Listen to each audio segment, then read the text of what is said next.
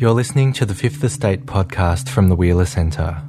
This week, our discussion falls on a particularly tender moment for many Australians and human rights watchers around the world, as Andrew Chan and Myuran Sukumaran are expected to face death by firing squad in Indonesia overnight. Our host Sally Warhaft is joined by Tom Porteous of Human Rights Watch and lawyer Julian Burnside. I wasn't going to come tonight. I was going to get somebody to come and do this for me. Many of you will know that I am very, very close to Myuran Sukumaran and Andrew Chan and their families, and that up until very recent times, in fact, I was with them all in Bali up until their transfer recently, and I'm in daily contact at the moment still with their families. And I can't think of a harder day in my life, actually, let alone what's going on over there.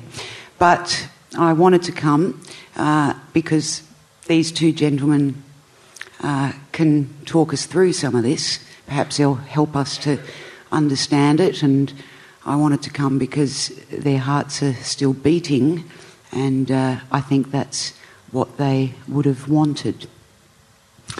It's a great pleasure to have Tom Porteous here in Australia from Washington, D.C., although I've just found out he resides in Baltimore, and yet another story of the day. Tom is the Deputy Program Director at Human Rights Watch, and he has a background in journalism and diplomacy and UN peacekeeping, and please give him a very warm Wheeler welcome.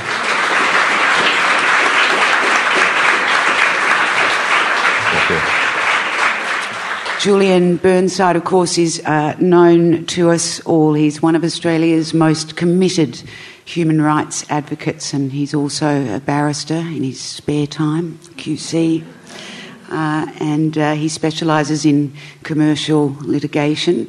And he was awarded the 2014 Sydney Peace Prize, among all his other honours and accolades. So please welcome Julian as well.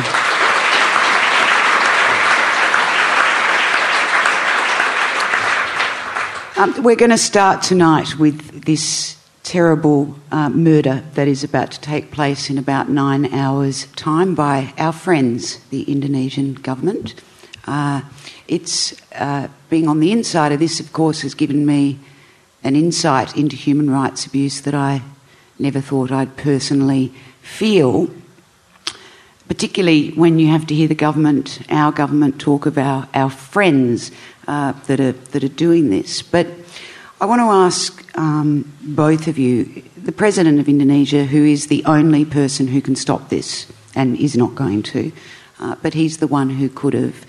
He's honoured when he travels the world. He gets to stand on stages at, international conferences in funny shirts and walk red carpets, and he's esteemed by other leaders. It's a democratic nation.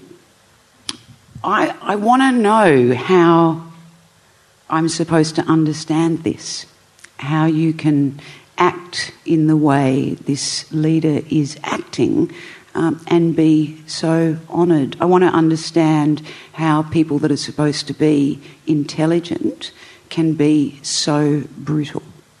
I might start with you, Tom. Well, thank you very much and good evening. I'm very pleased to be here, even though it's obviously a very sombre occasion. I think one needs to start by acknowledging that Indonesia is not the only country in the world that maintains the death penalty. Unfortunately, in the country where I live also maintains the death penalty, and in some states uses it.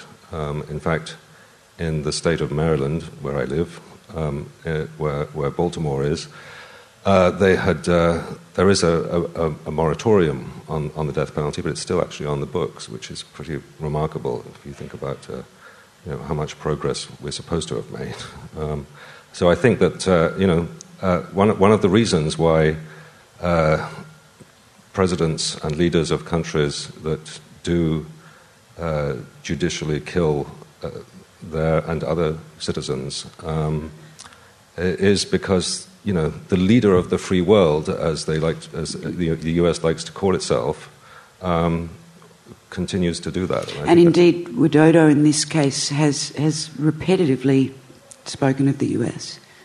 The US is heading in the right direction, though, in terms of the number of states that are either stopping it or on a moratorium. Can you see an end date where there might not be the death penalty in the US?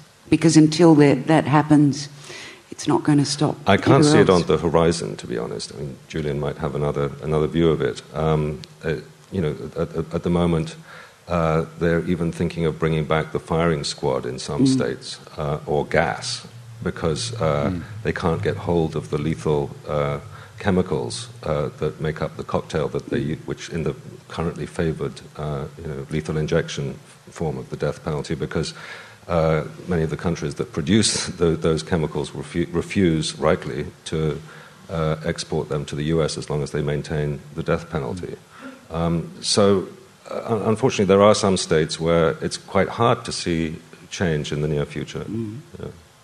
And it is fair to say, I think, that in America the conversation is more about the method rather than the use of capital punishment. And, apropos what you said about the Indonesian president, Barack Obama is also honoured wherever he goes, and presumably would be able to, can pardon prisoners of all sorts, and has recently pardoned, several hundred prisoners, although none of them, I think, capital cases. They weren't on death row. They were life sentence prisoners, 200 of them. Yeah. So what do you do? And by the way, since we're on capital punishment, can I just acknowledge the presence of Barry Jones in the audience, who was the great campaigner against capital punishment in Australia. And although he didn't manage to save Ronald Ryan against Henry Bolte, I think, Barry, your campaign ended capital punishment in Australia. Indeed it did.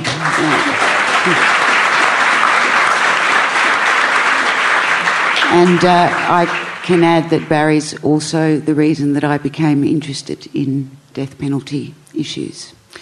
Thanks a lot, Barry. What can we do about sticking with capital punishment? We will broaden it out shortly, but when you have an obstacle as big as this, you've got nation states like the US, like Indonesia, countless others, that practice something that Human Rights Watch, this is right on their list of complete abuses of human rights, the dignity of living. How do you stop it? How do you change this?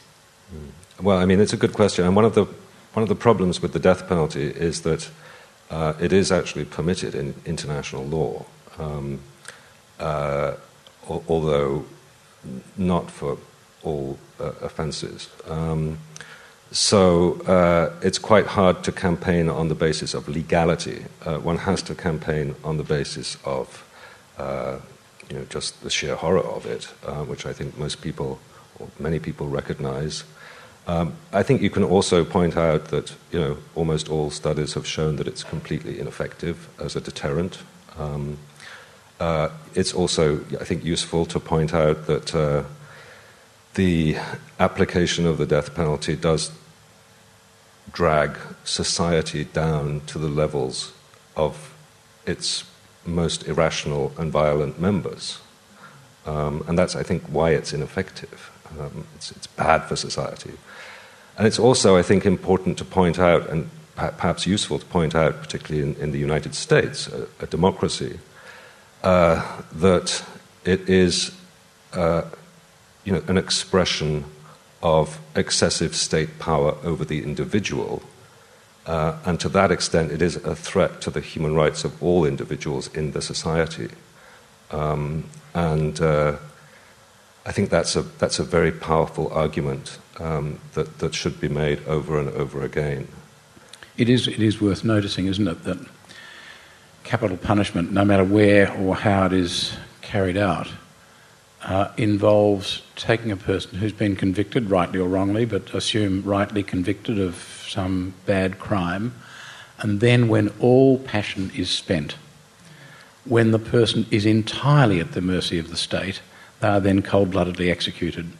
Now, in any other context, that would be treated simply as murder.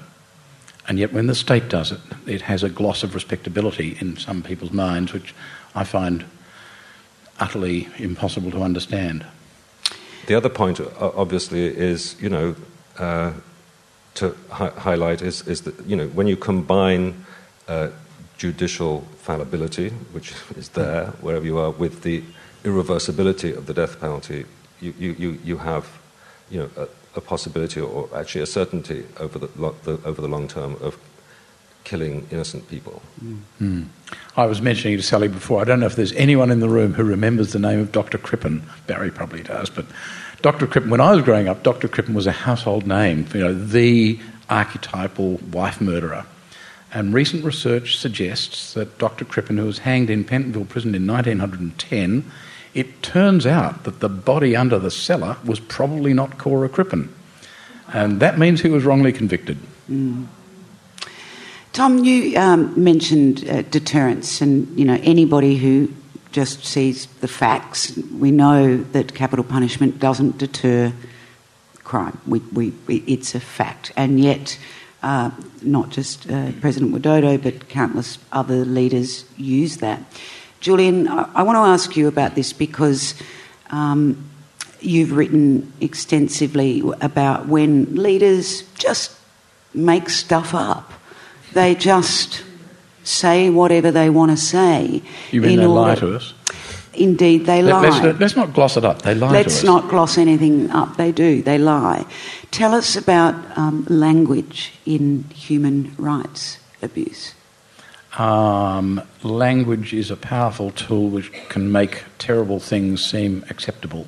That's the simple answer. And we see it again. Think about the power of language in relation to boat people.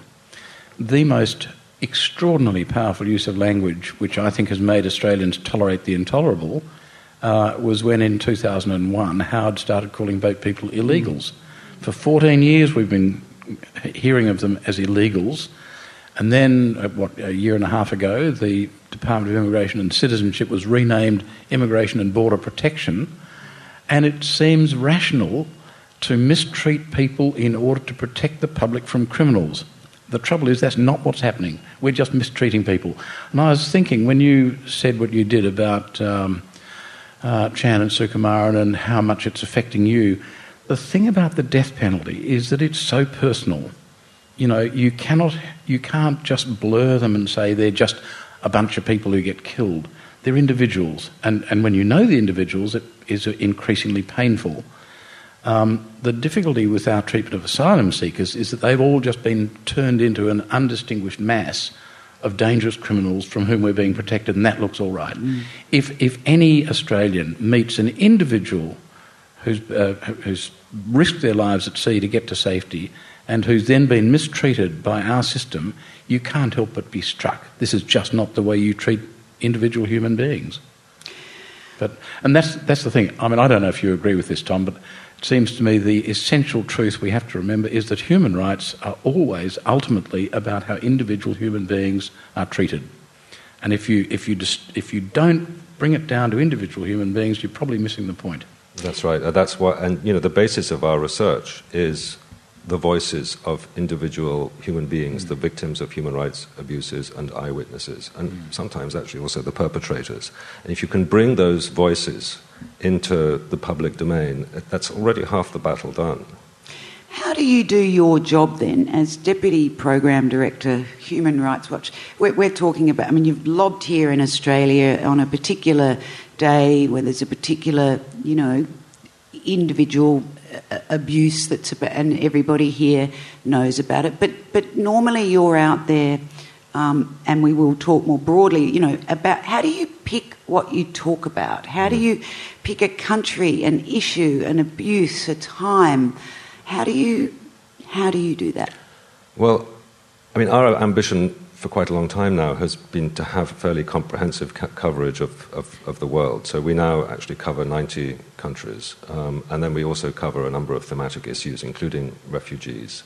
And I would love, actually, for us to have a death penalty division. We don't.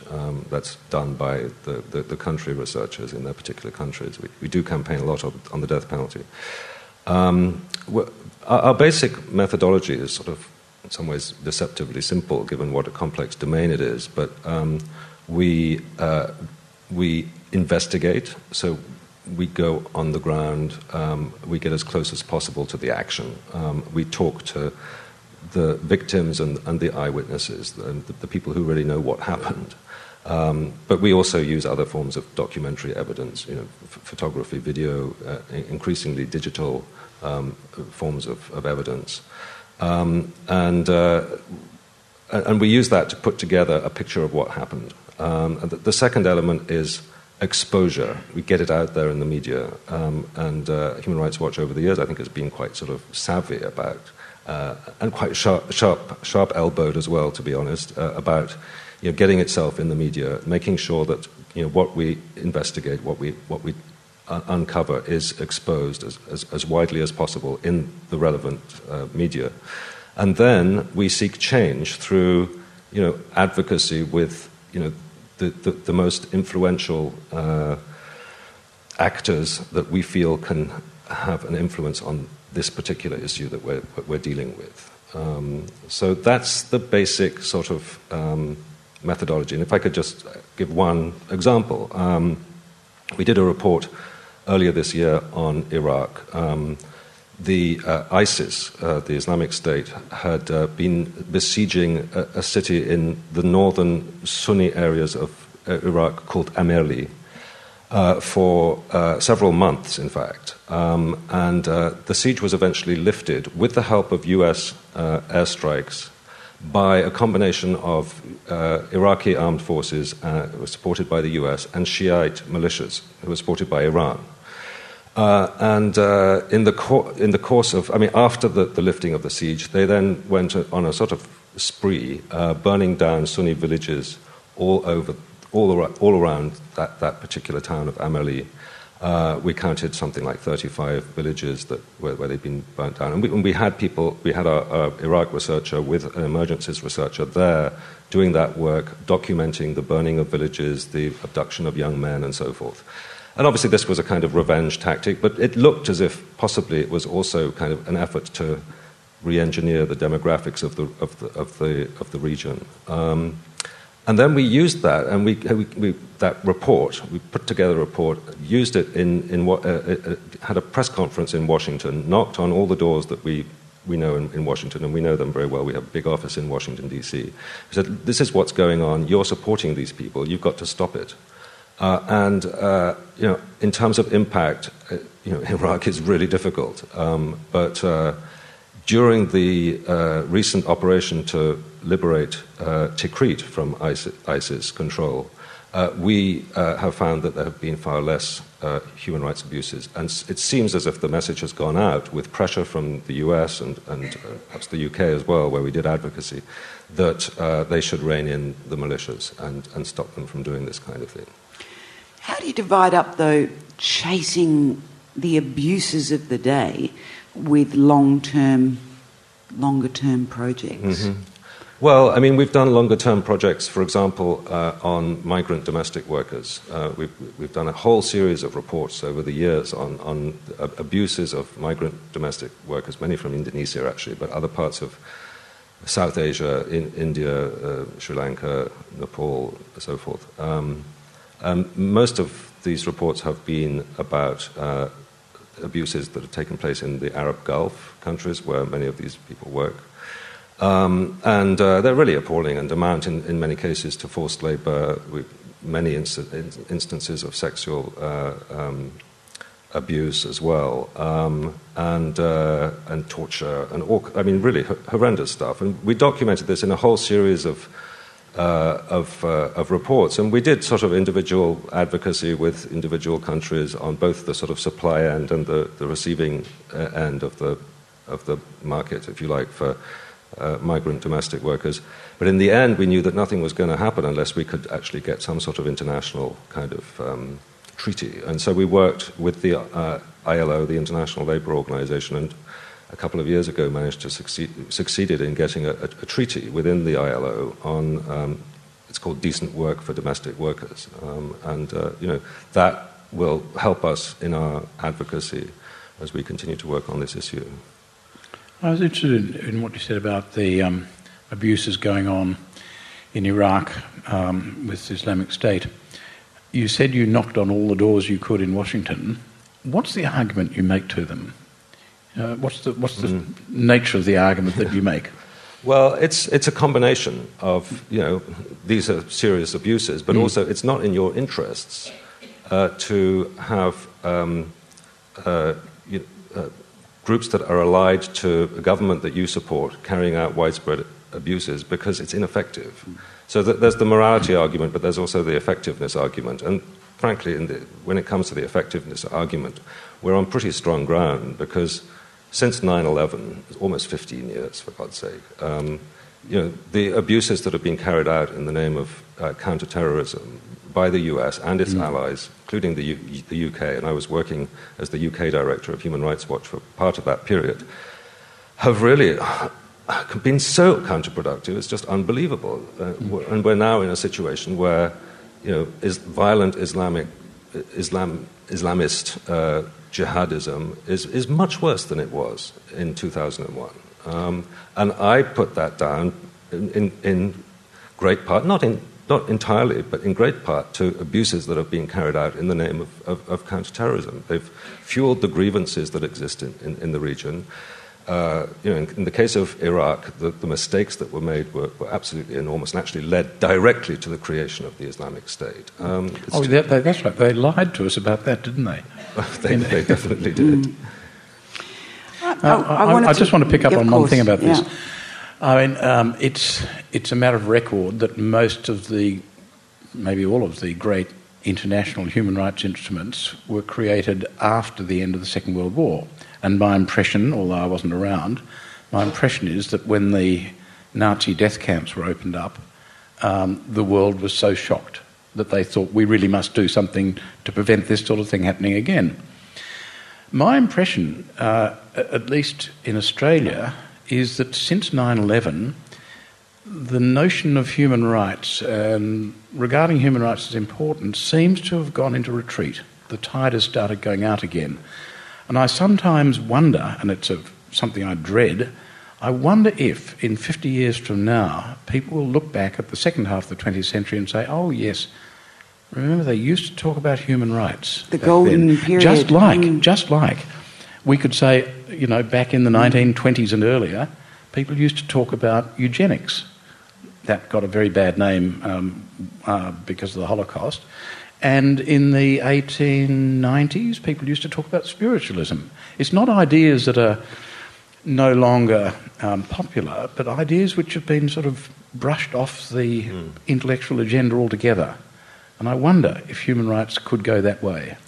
Well, I mean, that's part of our struggle, is to make sure that it doesn't, for a start. I mean, I slightly take issue with I understand completely where you're going, where you're coming from in saying that the human rights kind of language really came to the fore after the Second World War, but I don't think that's quite true in two ways. First of all, actually, it wasn't until later than that human rights really became an essential part of international discourse. I think under Jimmy Carter, was the first American president who really sort of started to take human rights seriously as a sort of framework.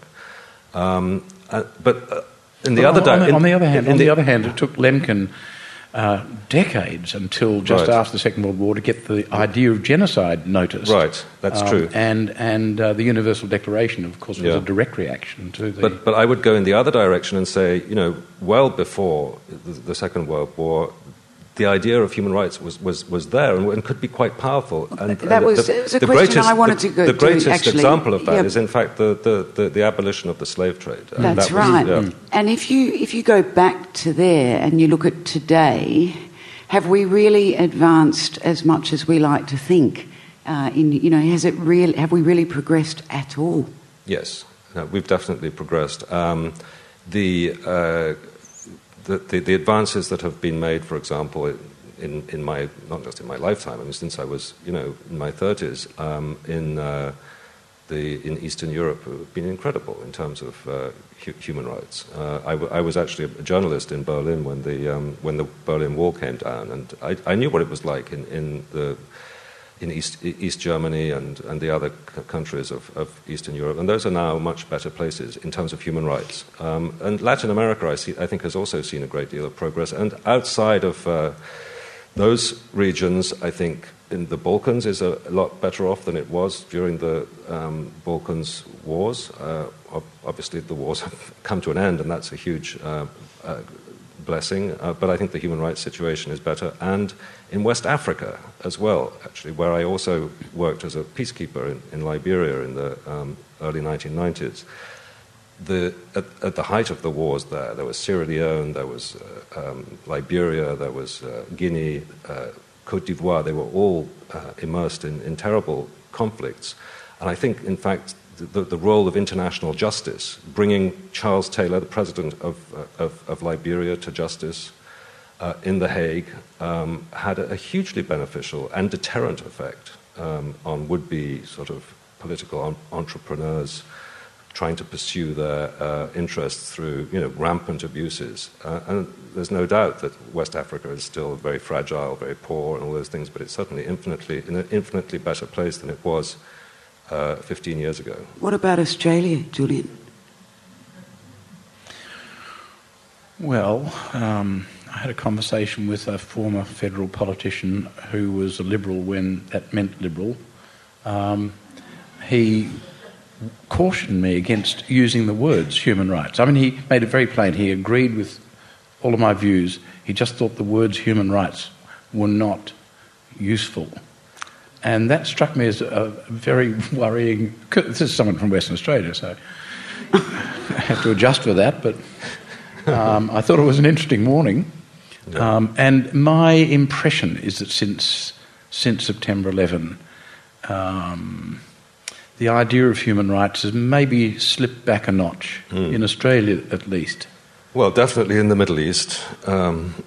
We're going through a serious crisis. But even in the Middle East, don't forget that the hope of the Arab Spring is still kept alive by what's going on in Tunisia. A successful transition from a dictatorship, a dictatorship very close to the West, not just geographically, but politically, that was overthrown by its own people, sparked this whole Arab Spring, which has now come to tears in many parts of the region. But in Tunisia, it's still going on, and there's a successful transition. And I derive a great deal of hope from that. And it's still very fragile. There was a terrible terrorist attack there, which was clearly aimed at destabilizing that transition.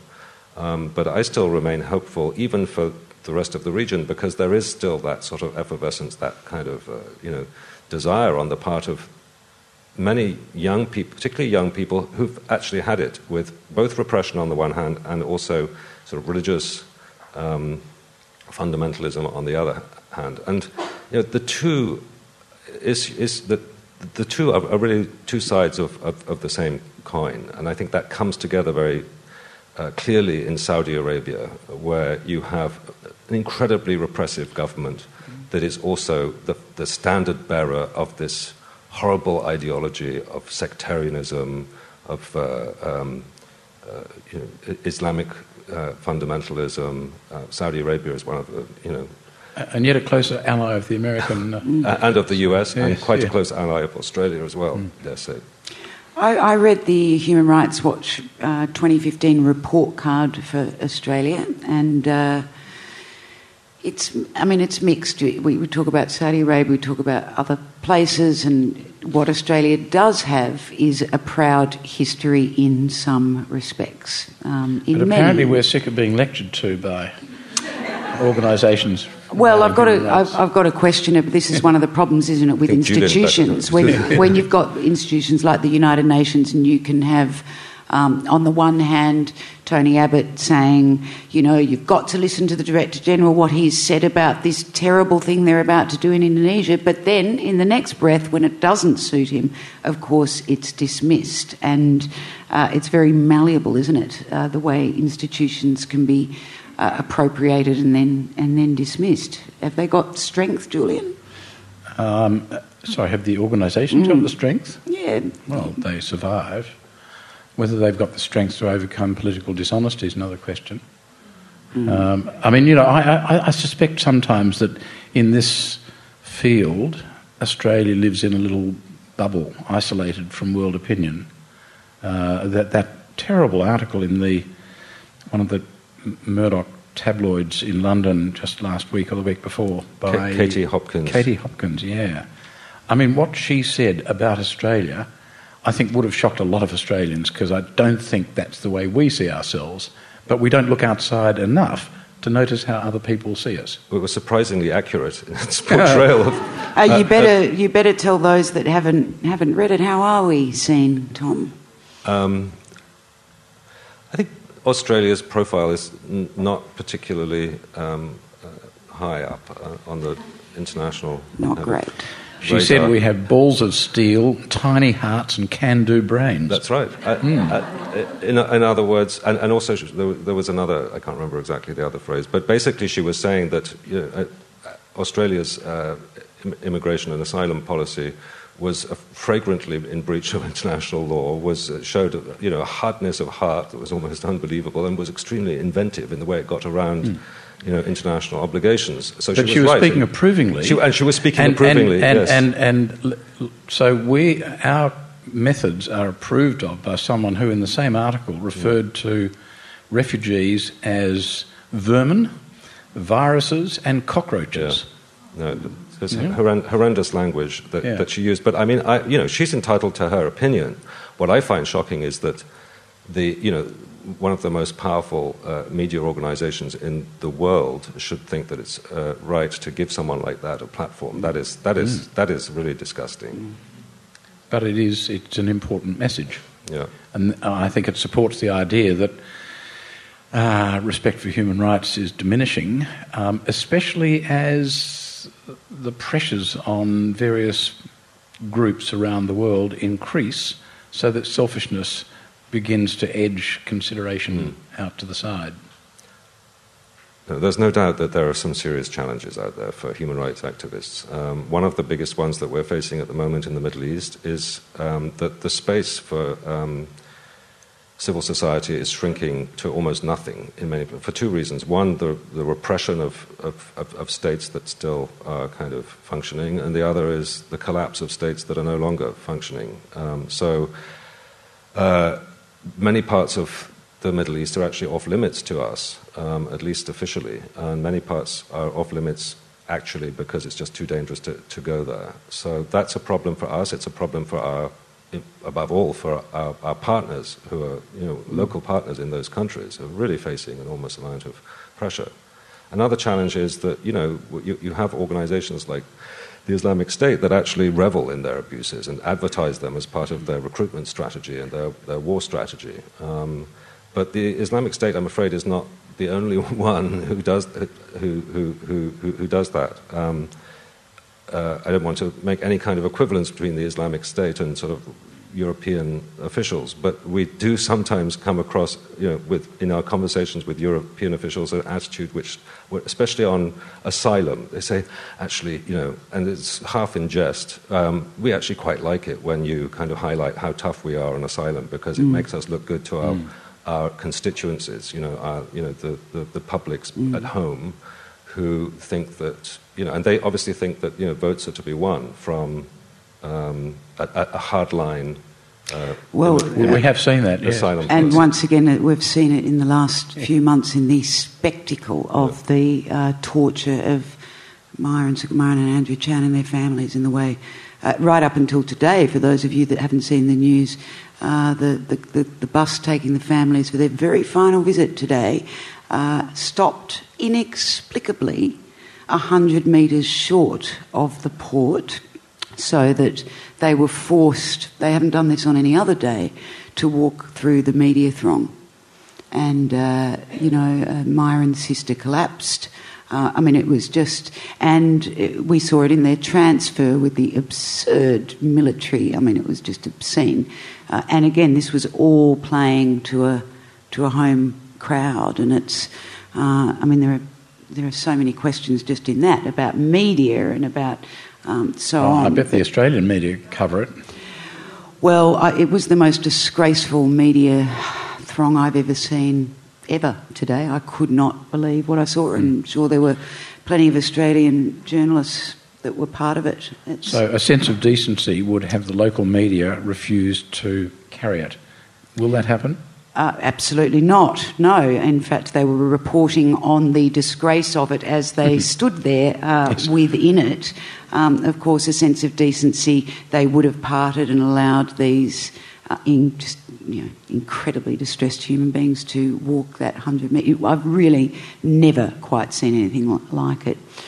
Julian, you have been campaigning to convince the International Criminal Court to investigate Prime Minister Tony Abbott and former Immigration Minister Scott Morrison. Not quite right. I want them to investigate... Not campaigning. No, I want them to investigate Australia's treatment of boat people generally. It is not aimed at any particular party or any particular individual. As crimes against humanity. Yeah, which I think, plainly enough, on ordinary understanding of the Statute of Rome, they are crimes against humanity. But I wouldn't want it to be seen as a political gesture or a party political gesture. How is that going? Look, it's going fairly well. We have a very good submission to them, and I'm working on getting it into the right hands. Nothing more you want to say about it here to this very friendly, loving audience? No. You did warn me this gets podcast. Is this a good strategy, Tom, for an issue like asylum seekers in the Australian context?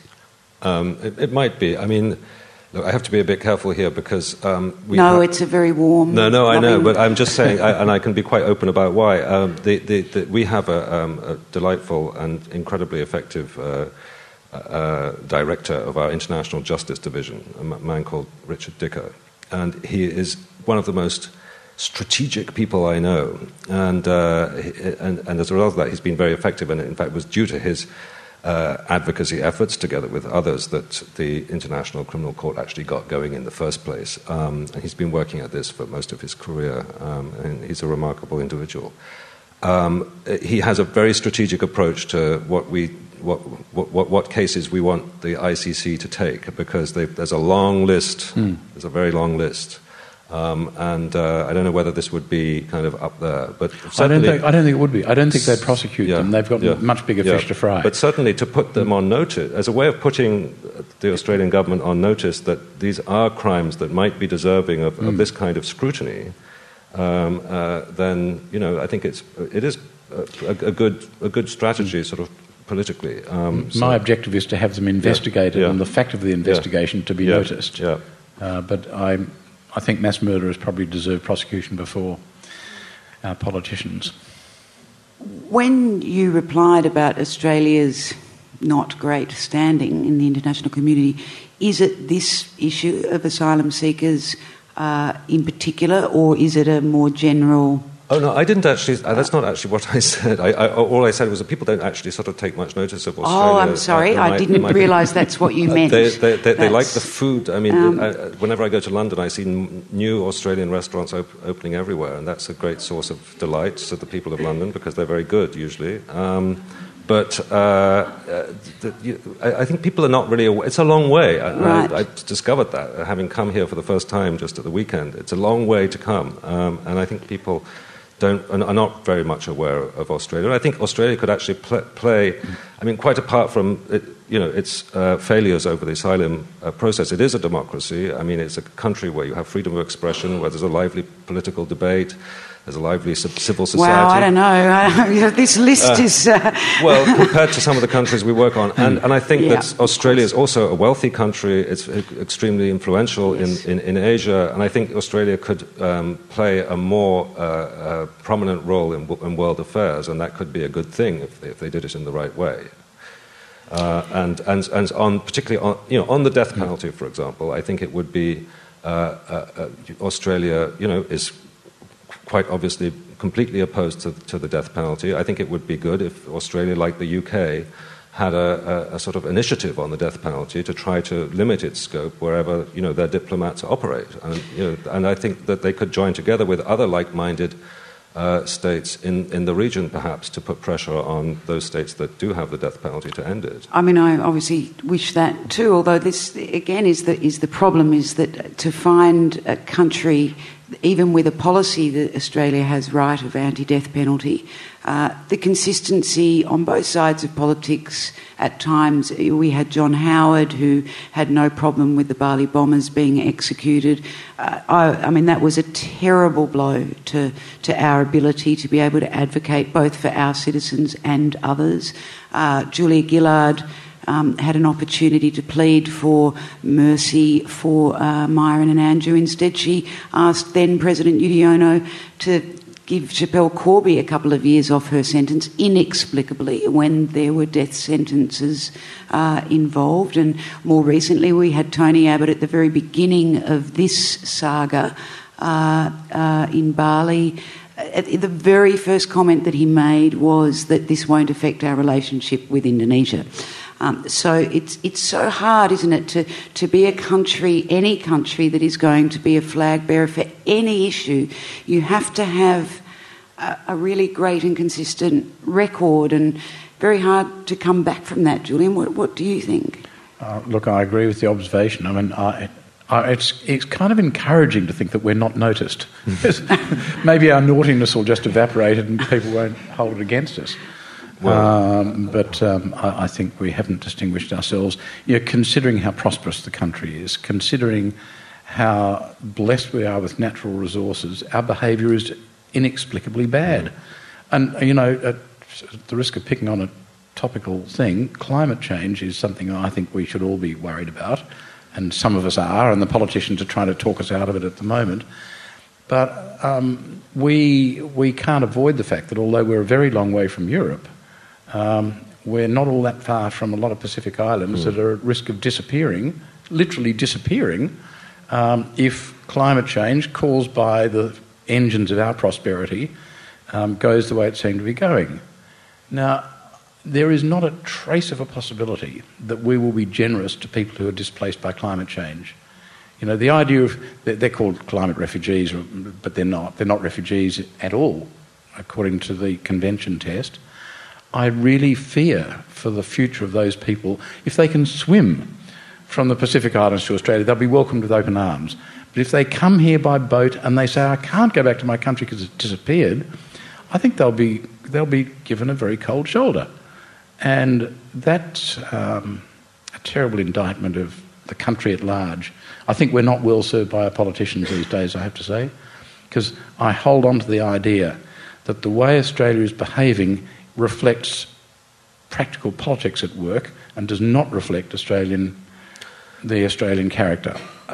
Yeah, I agree with that. But how do you deal then with the argument that, which I think is a stronger argument, frankly, in Europe than it is in Australia, that there is a limit to absorption capacity for refugees and migrants in general? How do you deal with that argument? Because we are facing a really critical situation, particularly in Europe, with large numbers of people who are being uprooted by war, persecution, as you say. Climate change could add to that, and Europe is very close. The borders are very porous. We can't actually do anything about it, frankly, unlike in Australia. And you have a human rights charter, right? How do you deal with that argument?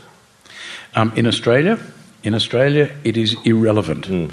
And the largest number of boat people ever to come to Australia in any 12-month period was 25,000 people. The average is a couple of thousand in a year, okay? So, but we get 200,000 new permanent migrants every year. The idea of 25,000 being a problem is ludicrous. In Europe, I really can't speak of the European position, so I don't know the numbers. And if you're talking about demographic difficulties, then the numbers count very much.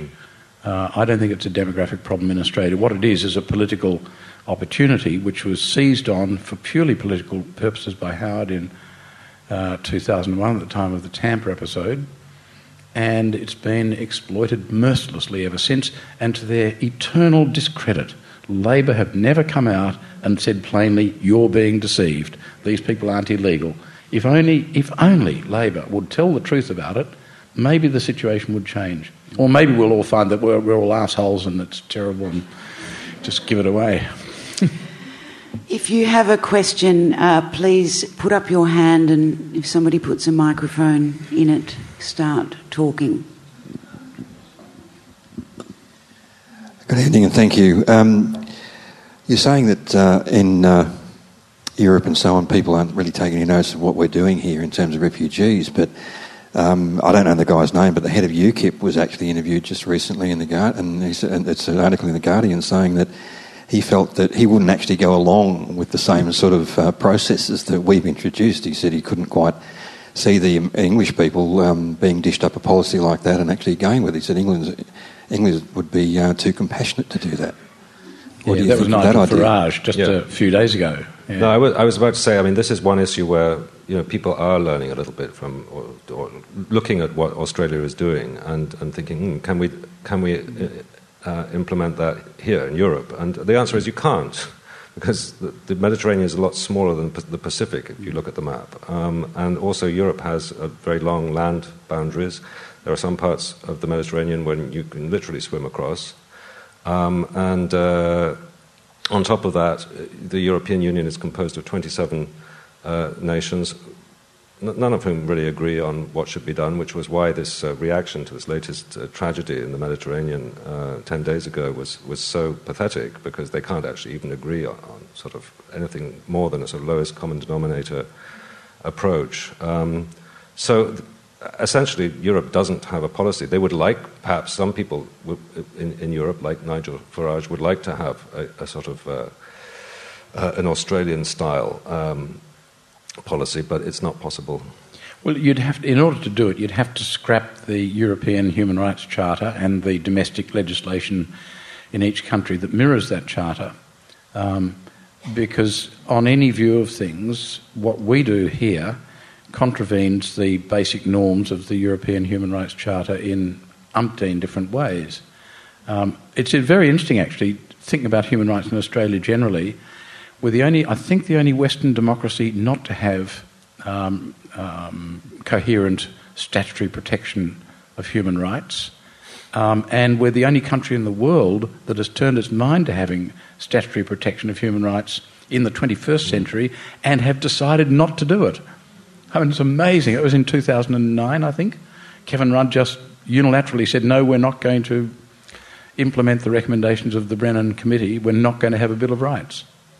Well, and just as a sort of footnote to that, rather depressingly, the UK would actually like to withdraw from the European Convention on Human Rights and have its own kind of arrangement, which is a depressing sign. But although English legal decisions have gradually caught up with the thinking in the Human Rights Charter, that's very interesting to see the way it has developed. I should say the Conservative Party, not the whole of Yeah. Well, you can regard the whole of Australia as a great big Conservative Party, I think.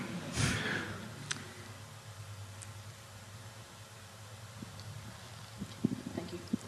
Thank you all. Interesting you raised the Bill of Rights. I guess in 1891... Can you just put it a bit closer to... Sorry, 1891, on the back of a boat, 3 or 4 gentlemen took to the Hawkesbury to cobble together that thing that we call our Constitution. It was tinkered with a bit through the 1890s, but essentially it came together and went to England, and in 1901 we all celebrated. Because a Tasmanian got a cold, as I understand it, and didn't join the drafting party of the 1891 Constitutional Convention, the Bill of Rights was never seen again. At a time when we're talking about capital punishment, human rights, climate change, Australia really in a global context, we've got a foundation document that still talks about a Commonwealth responsibility for lighthouses and navigational buoys. If we ask our politicians, they will never, ever, ever get it done and do anything with our Constitution. Your thoughts on whether we can ever raise that in a popular sense if we continue the discussion for more than a 6-week period at a time? We need the lighthouses to see the boats. We do, but we don't want to see the boats, do we? That's actually, it reminds me of a great cartoon. I can't remember whose it was, but it was Julia Gillard at the top of a lighthouse, and the switch was in a conspicuously off position, and she's saying we had to, because it was, and this is the Light on the Hill lighthouse, and she said we had to turn it off, it was attracting the boats. We will not see a constitutional Bill of Rights in Australia in my lifetime, that's for sure. Whether 30 or 40 years after that, maybe. But our constitution is very old-fashioned. It has, in effect, no guarantees of rights of any sort. It deals with the machinery of government. And the only thing that looks like a human right is the implied right of free political communication. But I say it's implied. The High Court found that it was there, looking at the interstices. The curious thing about that is that we have drafted the constitutions of countries like Papua New Guinea and Nauru, which used to be protectorates of ours, and we drafted for them constitutional bills of rights. But we can't embrace the idea of having even a statutory bill of rights for us. So I think it's going to be a really, really long wait. At the front here. Oh, at the back, and then a lady at the front. Thank you. This question is about, or refers back to the world order, and I'm thinking about the rise of China and how we're starting to see it remaking international institutions in its own mould. It's starting out with economic institutions like the Asian Investment Bank, but they're obviously not very happy with the post-World War II human rights institutions, and they obviously have a very different view on human rights to the Western world. And with their growing influence and the fact that we're looking at having a sort of bilateral balance of power in the world, how is that going to impact what we understand to be human rights in the world going forward? Oh, that's a really good question. The whole question of China and what its impact is going to be is just very complicated. And I'm no expert on China at all. I deal with the Middle East and Europe. But my sense is that the pressure on human rights on the Chinese government is coming more from within than from without. And they've adopted this strategy of economic liberalization instead of political liberalization. But the effect of economic liberalization is you've got a rising middle class who are increasingly educated, who are increasingly exposed to the views of the global community, for want of a better word. And as a result of them, some of them think, oh, this human rights is quite a good idea, right? And I think that the pressure is likely to increase. You can already see signs of pressure in China on human rights, and I think that the pressure is likely to come from within. And I get quite a lot of hope from that. Obviously, one doesn't want to be too optimistic. China has played a very negative role in human rights, particularly within its own borders. But I'm not entirely despondent. What you think, Julian? I defer to your greater knowledge. Got time for one more question, the lady here. Hello, I'm Catherine Phelps. For the last several years, I've been organising the Peace One Day walk that's on September 21st.